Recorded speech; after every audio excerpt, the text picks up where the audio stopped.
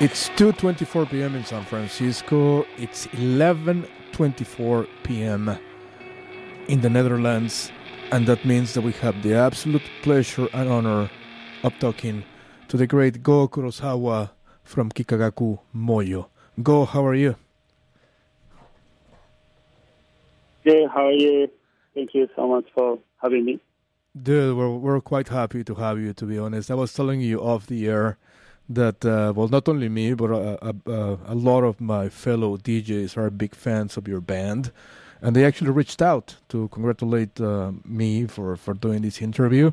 So we're quite happy at KXSF to have you for this interview.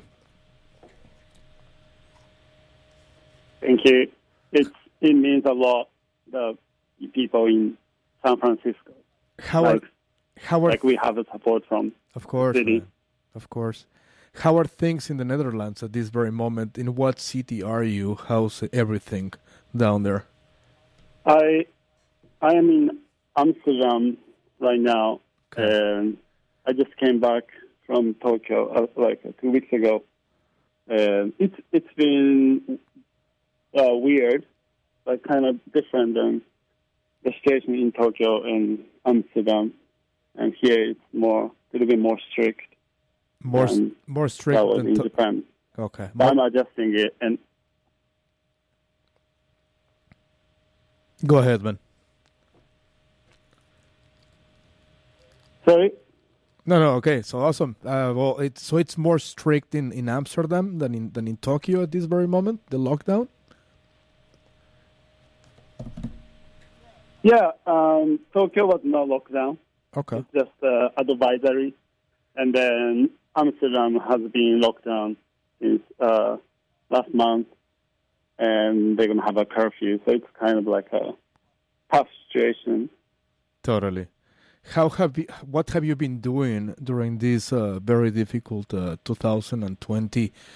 Obviously, no shows, no touring, nothing. How were you able to stay sane during this very difficult time? Did you work on new music? What do you do? How do you do it? Yeah, actually, the first few months of the 2020, we were touring in Australia and New Zealand. Uh-huh. So it was normal until right after the tour ended. And we've been working on, we meant to kind of take a break anyway for 2020. Yeah. So it was kind of lucky that, in a way, that we didn't have any festival booked or tour booked. We were kind of taking a break from tours and try to write a new record. Totally. And that's pretty much what we have been doing. Excellent. And the good news is that you guys released a new live album, Live at Levitation, that was recorded during two of your tours to America, the first one in 2014 and the second one in 2019. How do you feel about this new album, this new release, Live at Levitation? That's kind of our special record, because 2014 was our first time to tour in America, Totally. Which was a dream come true. And then playing the festival, which we dreamed of. So that was very kind of first festival that we proper festival that we play, and kind of made us feel a little bit more confident. People like what we do. Kind of for the first time. Totally. I will remember really well. And then 2019 is pretty much the last tour that we did in the U.S. So when we got the idea from the Levitation, we were really honored to be part of the series. And we kind of originally don't really like the live recording concept. Yep. Because I kind of bootleg live records. Of course. More than kind of official live records. But it's kind of the A side, B side. It's a little bit different. So it's kind of it's good, actually. Like we like that. We're really happy that it's out there. Totally. We checked it out and it's amazing, man. It's and we love levitation anyway. Like myself, I'm a big psych and garage and punk guy. I love levitation. I love Desert Days. I love Hypnosis from Mexico City. I know you guys started playing together in the streets of Tokyo, and then after all the hard work, you made it to levitation. How do you feel about being part of that psychedelic family? We was very very excited. Like we were really excited, and then kind of like meeting all the musicians that we are kind of like listening to where we started, like Wooden Ship, Arthurless, totally, Acid Mother Temple. So it was kind of like really, I don't know, very strange feeling in a way, but really happy. And we felt like, can we be here? Of course. Totally, man. Yeah, it's amazing. It's amazing. I've been to levitation, I've been to Desert Days, and I just, it's my favorite place and time in the world. You guys came to San Francisco. We were lucky enough to see you guys live in October of 2019 here in San Francisco. What do you remember of San Francisco? Did we treat you well? Did you have fun with us here in SF? Yes, actually, we had a lot of fun. Like we toured the tour last time we were in San Francisco with Minami Doi, which the band that we pretty much started together. They're amazing too, label. So kind of like we brought our brothers to America, and kind of like we were super excited to be back in San Francisco because people there welcome, kind of like, you guys came back, Of course. Even not we're like from there. It makes always feel like, you welcome back kind of feeling. Of course, welcome. So home. I don't know, like audience and the people who talks to us is always telling us, welcome back to San Francisco. Like I saw you guys, feedback, and kind of like gave us realization of like, we already have that kind of like history made with the audience, which is kind of like really nice feeling.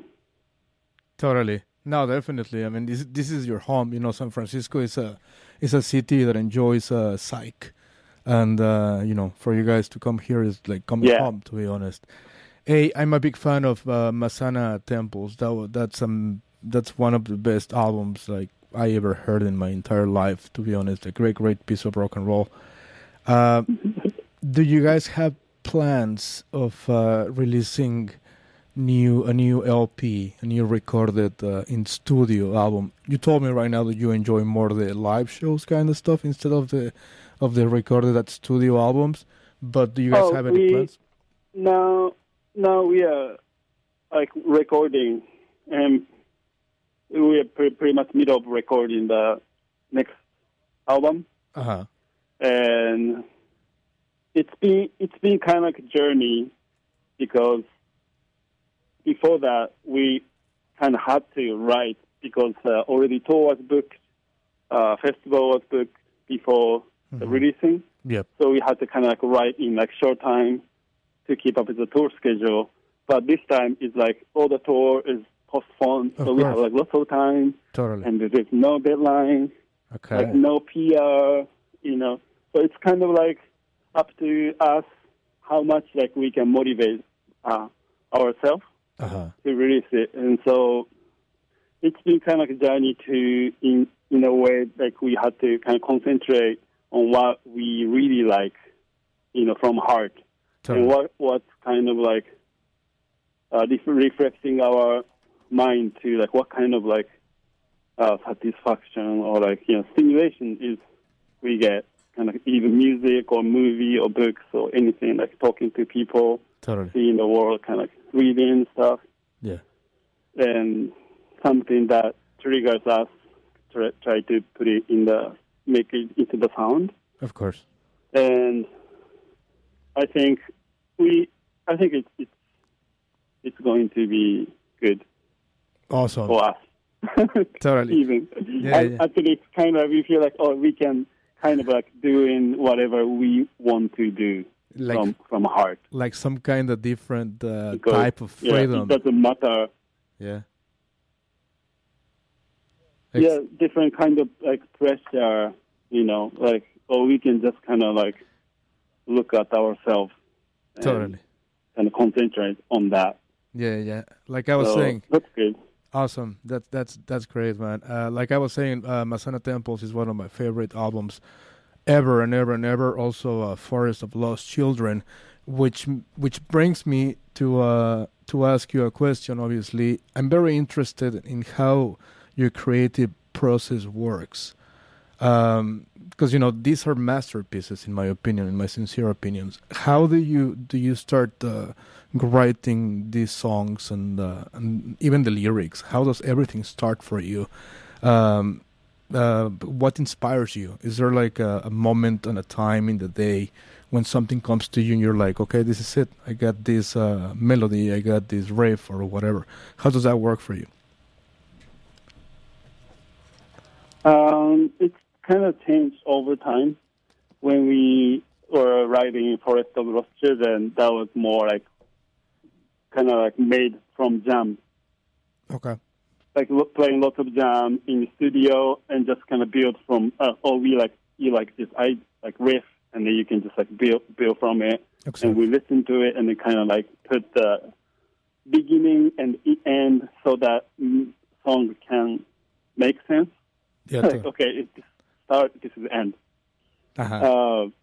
That was kind of like our writing style. Uh-huh. And then Masana, and then now is more like, we enjoy jamming so much, but we enjoy what we realize is like we enjoy jamming when audience is there, because that influences us, what kind of like room, what kind of people's facial expressions and stuff like that. Of course. So then the kind of writing process is something like thinking about like show we usually like, and then how kind of like thinking like imagining of like audience face or emotion, like when we like intro, maybe you're gonna feel like, oh, it might be sad song, but it's actually like happy song. But how can we tell the emotion without saying into lyrics? Because our lyrics is not in English, not in Japanese, sometimes it's just sound. Of course. So how can people enjoy the sound? That's something like our concentrate. That's very interesting. It's like songwriting. Totally. Kind of, yeah. It's like you're playing live with the audience. You're basically reacting to the audience, and that's how the sounds take form and take shape. That's really interesting. Yeah, I like that kind of communication with sound and through people's energy. Totally. So when you're on stage, you get basically zoned out, like you just you travel to like a different realm, a different universe. You isolate yourself from the whole situation. That's how you communicate with the audience. It's sometimes like on and off. Like sometimes you can go to space, and you're in the space, and all of a sudden you just realize you're in San Francisco, some on the street in this venue. Totally. And you look up, and then you can see people looking at, or like sometimes looking at phone, or like excited. It kind of like brings up to the reality. Yeah. And then you play the song while that's reality, and then time to time you start getting kind of like loosened, and I start like, oh, like this feels good, and closing my eyes, and then kind of like start getting dark. Oh, nice. Because no light, and then your body start moving, and then you look, your open eyes, and sometimes you can meet the eyes matches with the audience. Cool. And kind of like we can connect. Oh, like we know we got it. Kind of like that feeling is nice. Very good. That sounds by playing at the show. Yeah. sounds magical, to be honest, man. And I envy you as a musician. I need to ask you this question. Big Sam from Mexico City. You played in Mexico City in Hypnosis in 2019. How did my fellow Mexican people treated you? So love it so much. We loved it. Like I've been there like 10 years ago, almost maybe like 15 years ago. Nice. Myself, and kind of like felt lots of difference during the city itself, but like the people, how people welcoming, and it was like really really nice. Kind of like made us feel home, Totally. but Yeah. in a different way. Yeah. People seem like everyone is like really honest in a way, and then kind of like very heart connection more than Totally. Yeah. I think we surface, you know. Yeah, we have like that connection with Mexicans and Japanese people. I think we have like that connection, the really, really cool connection. And the last question, man, it's already what, 11:40 p.m. in Amsterdam. What's planned for the rest of your night tonight in Amsterdam? So tonight I'm just gonna smoke weed and sleep. Okay. Awesome. Go. Thank you so much, man, for taking the call. It's it's great, that. Yeah, thank you so much for having. Yeah. And one favor, when all of these gets better and there are shows again, and you come back to San Francisco, because San Francisco's home to you, please come by to KXSF, and it'll be cool to hang out with you and do something cool together. That'd be so great. Awesome. Thanks, That'd Go. be so great. Have a great night. Have fun, and Thank you, Guillermo. I'll see you soon. I hope we can see you soon. Thank you so much. Take care. Yeah. Bye. See you soon. See you soon. Bye. Bye. Excellent. Okay, yeah, that's it. Rocknet is over. I've said this before. This is the last interview ever. This is the last Rocknet show in the history of KXSF. Turn off the lights. It's over. Kukagako Moyo in Rocknet of KXSF. Really, really cool to talk to Go. Let's see. Let's play something by Kikagaku to celebrate this interview. Should we do something from Levitation, or should we do something else? I love Masana Temples. I've said that before. Let's see. Let's do Naso by Kikagaku Moyo in Rockneto at KXSF 102.5 FM San Francisco. Enjoy, my dear San Francisco. And actually, you know what? I'm going to be playing the live version at Levitation. Naso Kikagaku Moyo in Rockneto at KXSF 102.5 FM San Francisco.